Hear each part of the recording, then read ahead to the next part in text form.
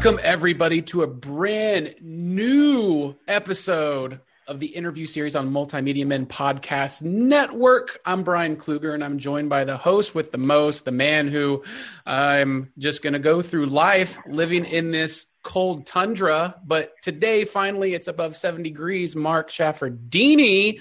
So good to see your face, my man. You too, man. It was a couple of days for us in Dallas. We've gone from parkas, and I think they call it Dalaska, to I've been running around with my shirt off. So good to be letting these fly. Right. So, yeah, we're all good here finally, but we have a very special episode today.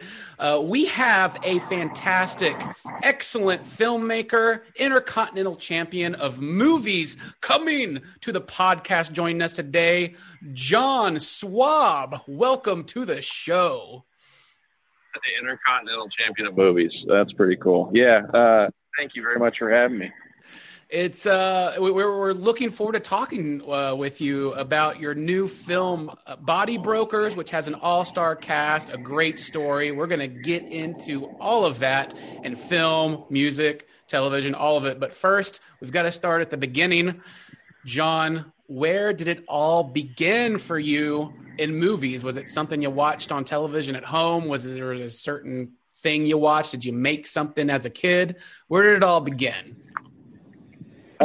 Kind of, bits and pieces from everywhere. I mean, I'm from Tulsa, Oklahoma, and, our greatest kind of pop culture achievement contribution is The Outsiders or Rumblefish.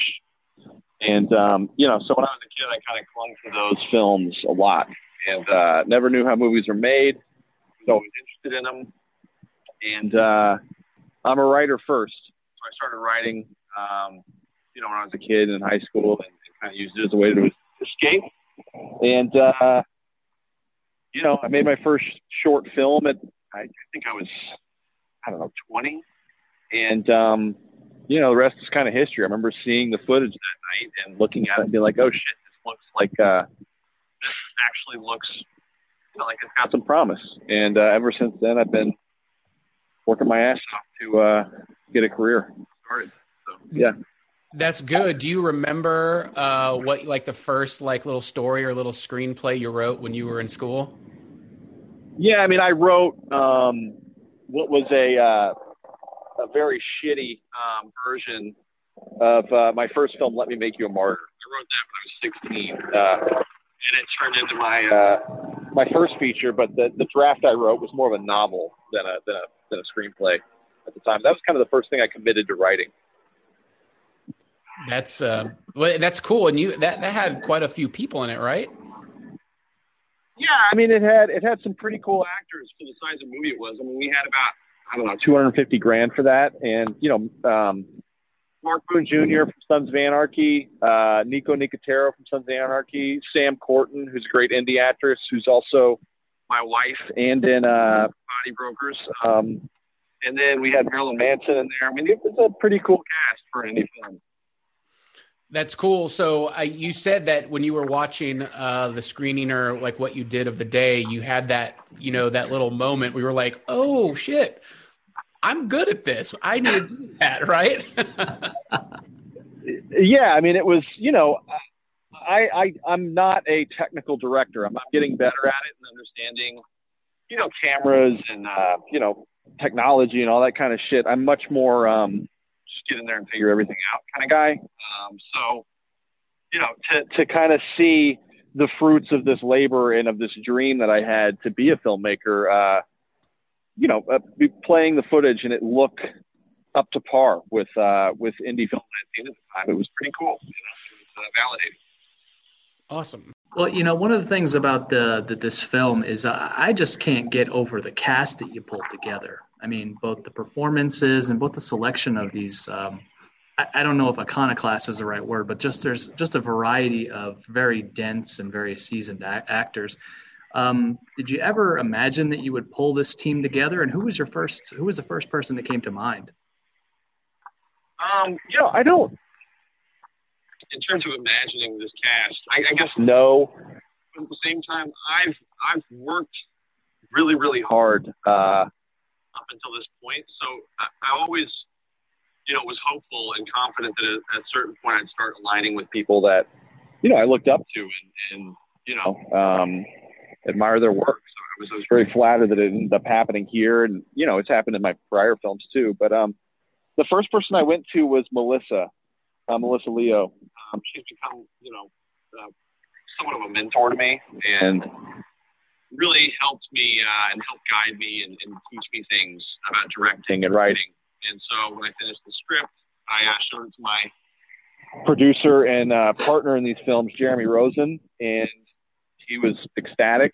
And then we immediately went to Melissa, who was, equally as excited and, was happy to get into it and start working on it. So. Well, we've heard that this is an autobiography for you, and one of the most difficult things about any creative endeavors is putting yourself into it and sharing your experiences.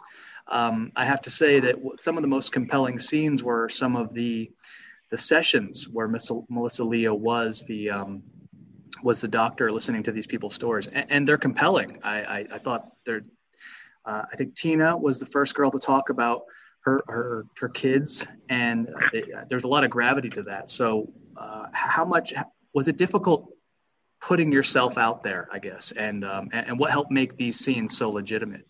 And that character, Tina, was your wife, right? Correct. Right. Yeah. So, it helps to give personal material to people you trust. And obviously Tina, that to me was really where the film kind of first found its heart, and really kind of starts pulling on the audience's emotions and connection to these people. And so Tina, and Sam did such a great job. I guess, it's hard. And I think about it too much. I guess it makes me anxious or nervous to get really personal with material. But at the end of the day,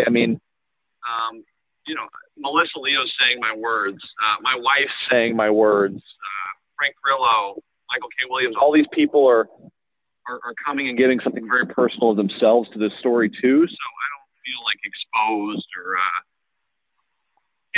super vulnerable at the end of the day, because everybody else is equally giving themselves to the project as well. So. It was a fantastic cast of characters, and I just got to say, thank you for getting Peter Green in this. Yeah. That was actually kind of, I was excited about everybody, but Peter was kind of like a good friend of mine.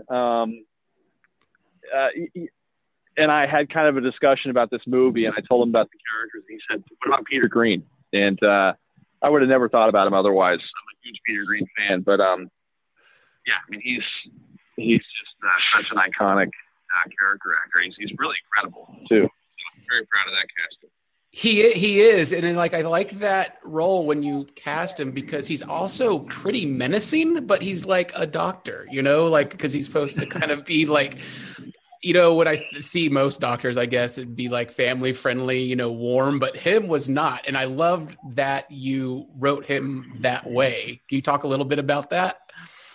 Yeah. So Peter, I don't play tricks on people, in terms of like, I don't typically play tricks on actors, but Peter, I'd given him a version of the scene that was different than what we shot. And I wanted that character to have a sense of uneasiness and, kind of a weird hostility and awkwardness towards Jack or Utah and Wood.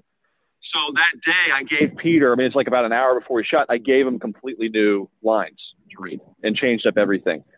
And he got pretty frustrated with me and made everybody nervous because he got pretty animated with his frustration.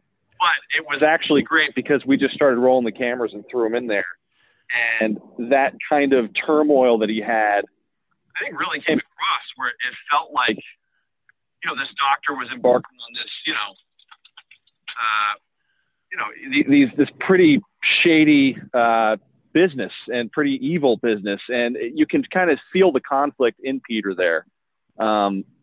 and kind of this weird hostility towards Wood, who in his eyes is just a thug coming in to shake him down, who's giving him, he's getting cheated on the amount of money he's making and all that. So it was a really fun day to work with Peter. I guess that's what I'm trying to get at. No, yeah, and picking up on what Brian said about the menacing quality and like you're saying his energy, I just love that line where he just goes, "I have a fucking degree on my wall." He's trying to assert himself. Yeah.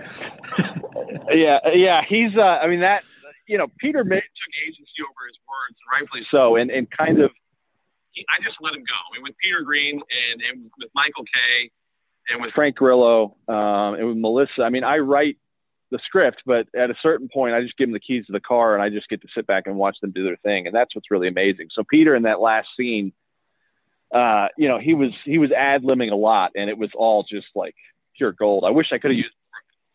It was so good. So. Of all the characters, the one I was more taken with just because his sort of his dynamic nature was Owen Campbell playing Sid, just how sort of weaselly he was, just the way he reacted to things and just his mannerisms. Did you have to, I guess maybe who did you have to give the most direction to and who surprised you by just flying off the handle? So Owen, I actually wrote that part for. I had never met him. I saw him in a very small part in Miseducation of Cameron Post, and my wife and I were watching the film, and I was like, that kid's the best part of this whole movie. I mean, and he had a very, very small part, and I was like, I'm going to write, Sid for him. He was the things he picked up on, like the nuances. I don't know where, and he had never been in rehab. He's a really good kid, but the response to his character by people who have been to treatment has been hysterical because everybody's like, I know that guy. I think I know who that guy was based off of, and it's true. I mean, every rehab has a Sid. And he did such a fantastic job. And I had so much fun directing Owen because he was, some people are very, very guarded and very protective of, how far they're willing to go or want to go when they're acting. But Owen was like, just let's go as far with this as possible. Let's have a lot of fun. So I had a great time with him. Alice, who plays Opal, I wasn't familiar with her work prior to working with her, but I was blown away. I mean, I've dated Opals. I've been with Opals. I know plenty of them, and she completely transformed herself into who I, wanted that character to be and who that character really is in real life. I mean, everybody. I don't have any complaints or stories of, things that were hard to get to with an actor in this on this film. I mean, everybody came prepared, and I'm really proud of the work everybody put into this. So, good deal. Agreed. Yeah. We got. Yeah, and just picking up on the fact, I noticed in the credits that it said actually, you wrote and directed, which is very admirable, but also you got a credit for casting, which, I don't typically see that in a film. Like, the director would usually have an input on who gets the part, but you don't see casted by Scorsese. So I guess, how did that come about and how important was that to gain for this autobiography? Well, I mean, my partner Jeremy and I, these are our films. So, I mean, I could write that I, invented the universe and the English language and put it in the credits and nobody could stop me. So, I mean, it wasn't like I had to ask permission for the casting director credit. Jeremy and I both, and him more so than I a lot of the time, we do all of our casting. I mean, we're friends with a lot of these people and, we like to work with people we know. So, I think it happened on our prior film, Run with the Hunted, where we, as a joke, took casting director credits. Okay. and then, on Body Burgers, we just did it again because, people are always taking credit where credit's due. And we just kind of kept it up on this because we're really proud of the cast and, we did the casting, so. Right. Fair enough. I like the answer. I like that.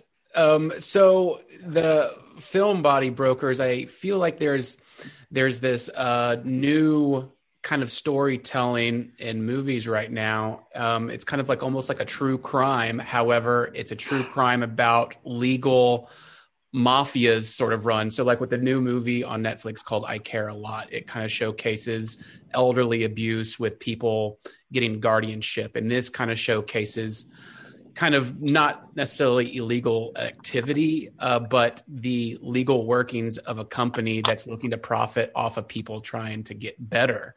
And I really loved that element to Body Brokers because it's something I never would have thought of. But you, I heard in interviews that you might have brokered people before too. And I'm just curious on what that was like and what that was like for you and what ultimately led you to do movies after that. Yeah. So, I mean, I got sober about 5.5 years ago, right after my first film. And so I've made now 3 films since, and I'm about to make another one. But in terms of what led me to make this film, yeah, I mean, I've done about 2.5 years total in inpatient treatment myself. And so my knowledge of all of this is pretty lengthy and in depth. And, you know, like you said, I've done some brokering at the time when I was when I was in treatment. It hadn't really become the business it is today. So I was pretty naive to what I was doing. You know, I was a drug addict and people were saying, hey, I'll pay you to go here, or I'll pay you to get this person to go there. And, you know, the people that were paying me were people that I thought were trying to help me. So I didn't really see anything wrong with it. You know, obviously hindsight's 2020 and I've gotten enough time away from it to kind of see what all this turned into and how, you know, corrupt and terrible this whole scam is. But, you know, I got clean. I didn't want to make any movie about addiction. I made Run with the Hunted, and then my wife was filming a movie out in LA, and I went out to visit her, and I met up with some people that run treatment centers, and they really broke it down for me how big this thing had gotten and how much money was being exchanged between people. And they introduced me to some body brokers that were, you know, I guess that the head of their class and that make an unbelievable amount of money. And those guys were willing to, you know, criminals usually are excited to talk to you and tell you how amazing of a criminal they are. And these guys were no different and were enamored with the idea of their story being told in the film. And, you know, the things they told me shocked me, it blew me away. And a lot of it echoed my own experience. But I just made a few different choices, and otherwise I'm, you know, pretty much the same person as they are, came from the same place. So, you know, after hearing all that and, you know, having been through it and gotten sober and changed my life, I felt a sense of responsibility to tell this story because there's a lot of people that, you know, every day that get the courage to ask for help and want to quit and do the right thing and turn their life around. But, you know, the irony is only when they finally do that are they really about to be taken advantage of, you know, by this whole industry and how it's set up. So, you know, it's a long-winded answer, but that's what motivated me to tell this story and where it kind of came from. Right. And I loved the, you know, the narration of, you know, Frank's character talking about how much money is made, how many shelters there are, and then just kind of seeing that transition of somebody like Utah, just, you know, rock bottom, wanting to get better, and then entering like this paradise utopia of like great people, cleanliness, and then meeting somebody like Woods and Frank's character to that, like, just seemed like, oh my goodness, these are the coolest people alive and they're going to help me. And I just like how Utah kind of just sees things from afar, but, you know, you don't want to get too close to it. You did a good job with that. No, I appreciate that. I mean, you know, that's really been the most validating thing of all this is all the treatment people that, you know, in recovery. I mean, their seal of approval means more to me than anything. And according to those people, you know, we told their story, and that was most important. So, even down to, the treatment center scenes, and that section of time that he's in treatment, it lags and it kind of feels like, where's this going? But that's very intentional, because when you're in treatment and you're just kind of stuck in this place with nothing to do but think about what you've done, it feels like forever. So we're really proud of how honest of a depiction we told with this film. Good. It's good. And then I have to bring up, of course, the musical score and the first credit song by Action Bronson, which was awesome. I was like, is that Action Bronson? I was like, yes, it is. Can you talk a little bit about collaborating on the musical score for the film, and then the song choice, specifically, I guess, Action Bronson? So the score was done by a guy named Chris Keating, who's actually the lead singer and co-founder of the band Yesayer, which is a really cool band. And I live in upstate New York. He's a friend of mine up there. And it was his first time scoring a film. So it was a lot of fun. It's always fun working with people who, have never worked on a film before, because they're that much more excited and enthusiastic about doing it, giving it their all.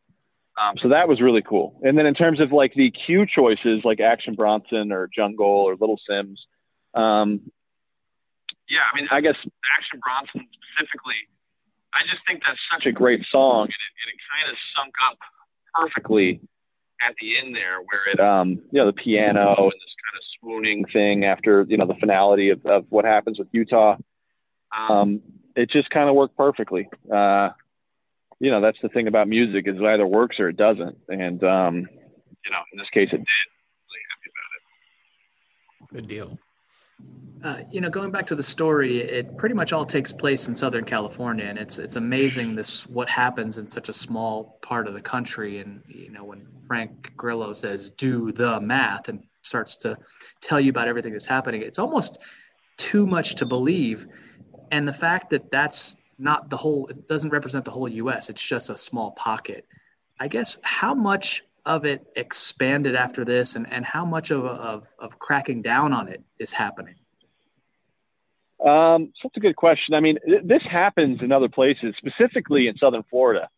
And, there are kind of little rehab hotspots popping up everywhere now. And then the problem is that a lot of the laws, as it says in the film at the end, a lot of laws that govern these places are pretty archaic and, need to be updated. So, there's a lot of money in it. And like you said, I mean, the film kind of focuses on Southern California, but South Florida, I've been there too, and it's equally, if not more, fucked up and disgusting how they're doing business down there. But what's happening now, I mean, it's actually pretty cool. We just got an email today. There was a board of substance abuse, something from California. The state board sent us a letter telling us we need to, change the terminology based on true events on this, because they think we paint treatment centers in a bad light, which we basically told them to fuck off.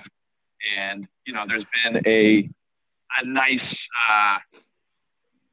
uproar from the legislatures that have been trying to get these bills passed to enact change in the treatment industry. And they're actually organizing a screening in Sacramento and the capital in California for, the people that would be voting on that bill. So, I mean, hopefully there's some change that comes from the film. I mean, I was hopeful that could possibly happen, but in my mind, I'm just making this for all the people that have been through this and want to validate their stories.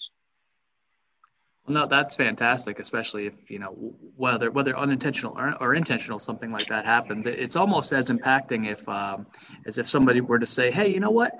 I think we should show Requiem to a Dream for kids in junior high school. And I think within 10 years, we may never have a drug problem in the U.S., but just wishful thinking. Well, I saw it when I was in high school, and I still started shooting dope, so I don't know if that plan would work. Testimonial. But no, I get the idea. Yeah. Great. So, Well, I have two geeky technical questions, and I like to dive into things I see on screen. There's a part when where Wood and Utah meet Frank Grillo's character in a parking lot, and it looks like you aligned the car perfectly with skid marks or street skid marks in the parking lot. Was that to show that he came to the parking lot really fast and did a spin out, or was it already there and you aligned it with it? Do you even recall that scene? Honestly, it was. I definitely do. I mean, it was there, and it was funny. We just happened to kind of set up, in that part of the parking lot. That's where we were allowed to shoot, and we had parked the car actually like 3 or 4 spaces down, and that parking lot's very clean, except for those skid marks. So it was like, all right, well, it kind of fucked up the framing because it was so glaring. Having the skid marks on the left side of the frame and then the car on the right. So we just decided to kind of line it up. And just to add to the tension of the scene, that maybe they came in really hot and peeled into the parking lot or something like that. Okay. But it wasn't an intentional, we didn't set dress that. It just happened to be there and we made use of it. That's cool. Great. Because he drives a Porsche, right? Yes. So Frank drives the Porsche, but I think it's Utah's car or it's Wood's car that actually was parked with the skid marks. Okay. Oh, like a Charger or a Challenger. Yeah, Charger. Yeah. Right. One of those two. Yeah. Okay. And the second one, there's a part in the movie where I believe it's also Frank Grillo, if not Wood, who says, why don't you get a haircut? And Utah never gets a haircut. So was that done so that you'd have continuity between shots, or did he just not want a haircut? No, Frank is the king of ad-libbing. he had a lot of lines, like little one-liners when Utah was leaving that were, pretty funny. And that was just one we kept just because, it was funny. But yeah, he never ends up getting a haircut. And spoiler. Yeah, I think probably for continuity. Yeah, right. No, I remember that because I expected the next scene to have it because I thought to myself, what's he going to look like without the hair? What is he going to be, the clean cut, Metallica album type of guy? Or I was like, oh, okay. So I thought that was funny. But, with Body Brokers done and it's coming out, you said you're working on a new film, and that new film is called Ida Red, correct? Yeah, so we already finished Ida Red back in September, and it's been edited. It's pretty much done. We're just doing some ADR now. That's a really exciting movie, but I'm prepping for another one we're going to shoot in April. So down here doing that now. But yeah, Ida Red's done. It's fucking really cool. Can't wait to share that with people.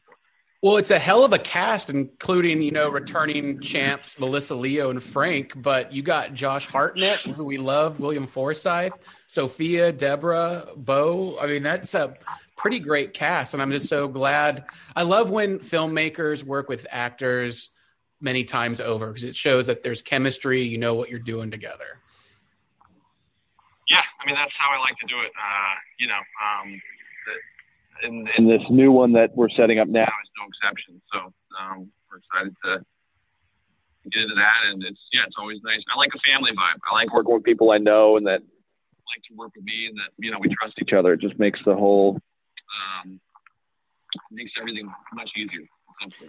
And since you are from Oklahoma, do you love filming and shooting in Oklahoma? Just because, we're from Texas and we love doing stuff in Texas. But I know Oklahoma has, its weather stuff, the Tornado Alley stuff, just like Dallas does. But I'm curious if you prefer Oklahoma, just because, I know Mark went to college there and whatnot.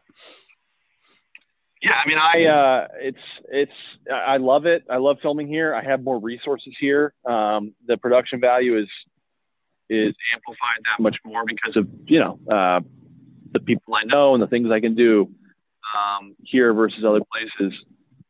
But yeah, I mean, it's nice to work from home, and be able to use the things and as an indie filmmaker, you're only as good as the resources you have.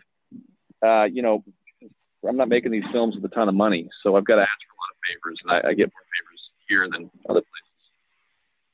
Good deal. Sure. And it seems like you're just not stopping. You are working, from one project to the next, and that's great. Even, in these crazy times, that's good, keeping busy. And I like that. I like not waiting 5 or 10 years for another filmmaker's movie, especially ones I like. So I'm glad you're just constantly releasing stuff.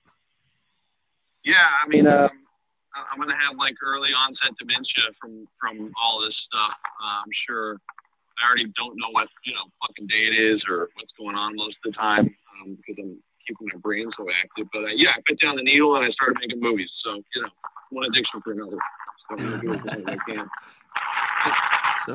So what is what's the secret to working with a spouse? I had a little discussion with my wife, and she talked about, well, what happens if we work at the same company or something? Well, I said, well, that just means you get to tell me what to do 24 hours a day. At least I get an 8-hour break. What's the secret with working with your wife? That's a good question, and I don't have one sure-all answer. I mean, we've been through a lot together, and we've kind of, it hasn't always been easy, not always easy. I just shot a music video for her band a few weeks ago, and, it's always, I just got to know who's in charge. If it's my movie, I'm in fucking charge. If it's her band music video, she's in charge. And it's really just kind of knowing, who's got the final say on anything. And then, we also don't stay together. We work together. We both stay in separate hotel rooms. And we try and keep it as professional as possible. So, but she's, the love of my life and my muse and, cares as much about these films as I do. So, that's rare. That's rare to get from anybody. So besides my producer, Jeremy, I mean, Sam's, cares as much as anybody else. So it's really a blessing to get to work together and understand, how hard it is to make these things. So. Okay. Well, thank you. Next time I go on a family trip, I'll tell my wife to get another hotel room. Yeah, get a separate room. Yeah, there you go. That's genius advice. My God. John told me to do it.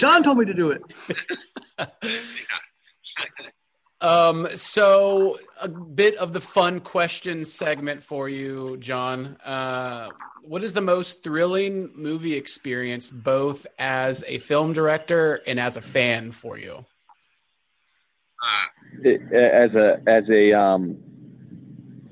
In seeing a movie or working on a movie?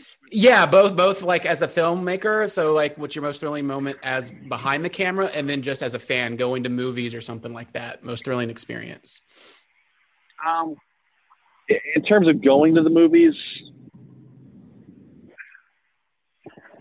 I don't know. I mean, I love all films. So anytime I get to go to a movie theater is a special experience for me. And I went the other day, luckily, because, it's open here where I am. But I remember seeing a few films when I was a kid. I saw El Topo. Oh, yes. And that was eye opener. I remember where I was, and I'm from, the Bible Belt, and the indie cinema or, foreign cinema didn't really permeate or penetrate here for until recently, really. But my buddy brought over an El Topo VHS, and we watched it. And I remember feeling really sick to my stomach because I'd never seen anything like that on film. I didn't even know it was possible. So that was really huge for me. It was wow, somebody gave this guy money to tell this story, which is an amazing story. And I'm a huge fan of all of Jaworski's work. But that really blew my mind. And also, I remember seeing Reservoir Dogs for the first time. I must have been, I don't know, 5 or 6. 5 or 6. And I remember, again, being very sick to my stomach when, he's bleeding out in the back of the car and squealing. And I just had never seen anything that visceral. And not to, Tarantino again. I went over to my buddy's house. I must have been 3rd grade. And his dad was watching TV and a movie was on. And, this big guy's got a gag ball in his mouth, and Peter Green is pumping him in the ass. And my buddy's dad was eating a burger and just hysterically laughing. And I remember sitting there and be like, what the fuck is going on? Like, this is the craziest thing I've ever seen. And he's laughing. Like, what is that? And, we ended up watching the whole movie a couple nights later at my buddy's house, and it blew my mind. So, I mean, those were kind of my first introductions to things outside of, normal Hollywood movies, blockbuster films. And they really had a big impact on me because I saw what was possible outside of what, normal film structure was. So anyway, those are a couple answers in terms of things I've seen. Being the fan, yeah. But then being the fan.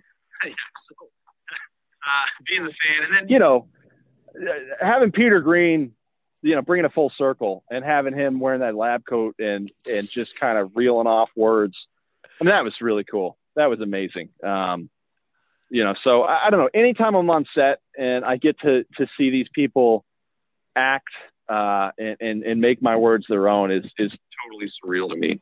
So I don't have one specific memory, but every time is special to me. So cool. And I know you already given a couple of scenes with that last answer, but we ask everybody this, but are there any particular scenes from movies that have always stuck with you? I know you mentioned El Topo. I know you mentioned Reservoir Dogs, but are there any others that, you kind of wake up and you're like, fuck, that was good. This inspires me. I mean, I watch movies. I watch a ton of movies, man. So, I mean, if it's not one, it's another. I mean, I'm obsessed with this scene from Collateral where Tom Cruise pulls the gun and shoots like 4 people in like under 2 seconds. I was thinking about that this morning when I woke up. That's such an underrated movie too. Damn, that movie. Oh, it's like one of the coolest movies ever. That's my scene for today that I've been thinking about. Nice. And that's one of the few movies Tom Cruise is kind of a villain in. Yeah, I guess Magnolia, he's kind of a villain too. Right. But those are my 2 favorite Tom Cruise moments, Magnolia and Collateral. Nice. I like that. Anything else, Mark? Yeah, just real quick. How did you meet up with Thomas Dekker? He had a movie a couple of years ago called Jack Goes Home with Kieran Culkin and Lynn Shay, and that was a pretty good turn from Lynn and Kieran, so to speak. So how'd you meet him? It wasn't Kieran. It was the other. Oh, it was Rory. That's right. It was Rory. Yeah. Jack, or I call him Jacko because that's his name. Thomas. Thomas wrote me a very nice letter. He somehow got a hold of this script, and he wrote me a very, very nice letter saying that he understood this material and kind of how he understood it and how it hit home for him. And, I always will cast somebody who, even if, and Thomas certainly wasn't perfect for the role, but even if they're not, what I had written, but their relationship to the role is very personal. It's worth taking a look at and thinking about because he brought something to that was very real and believable. So that he wrote a letter and, we cast him. So. Oh, well, there you go. Very nice. Very nice. Thanks. Well, that was great. That wraps up this episode, man. Thanks for coming on the show. Body Brokers, John, tell everybody where they can find Body Brokers. Anywhere but Netflix, Hulu, or HBO Max. Anywhere else you can find it. iTunes and Vudu. Yeah, iTunes, Amazon, Vudu, Fandango Now, fucking cable, all that shit. Awesome. YouPorn? Yeah. YouPorn. I hope so. Hope it made its way there. Yeah. That's good. Well, thank you so much for joining the show. It was a pleasure, and hopefully we'll have you on the show again for your next 2 films. Yeah, great. Yeah, looking forward to it, man.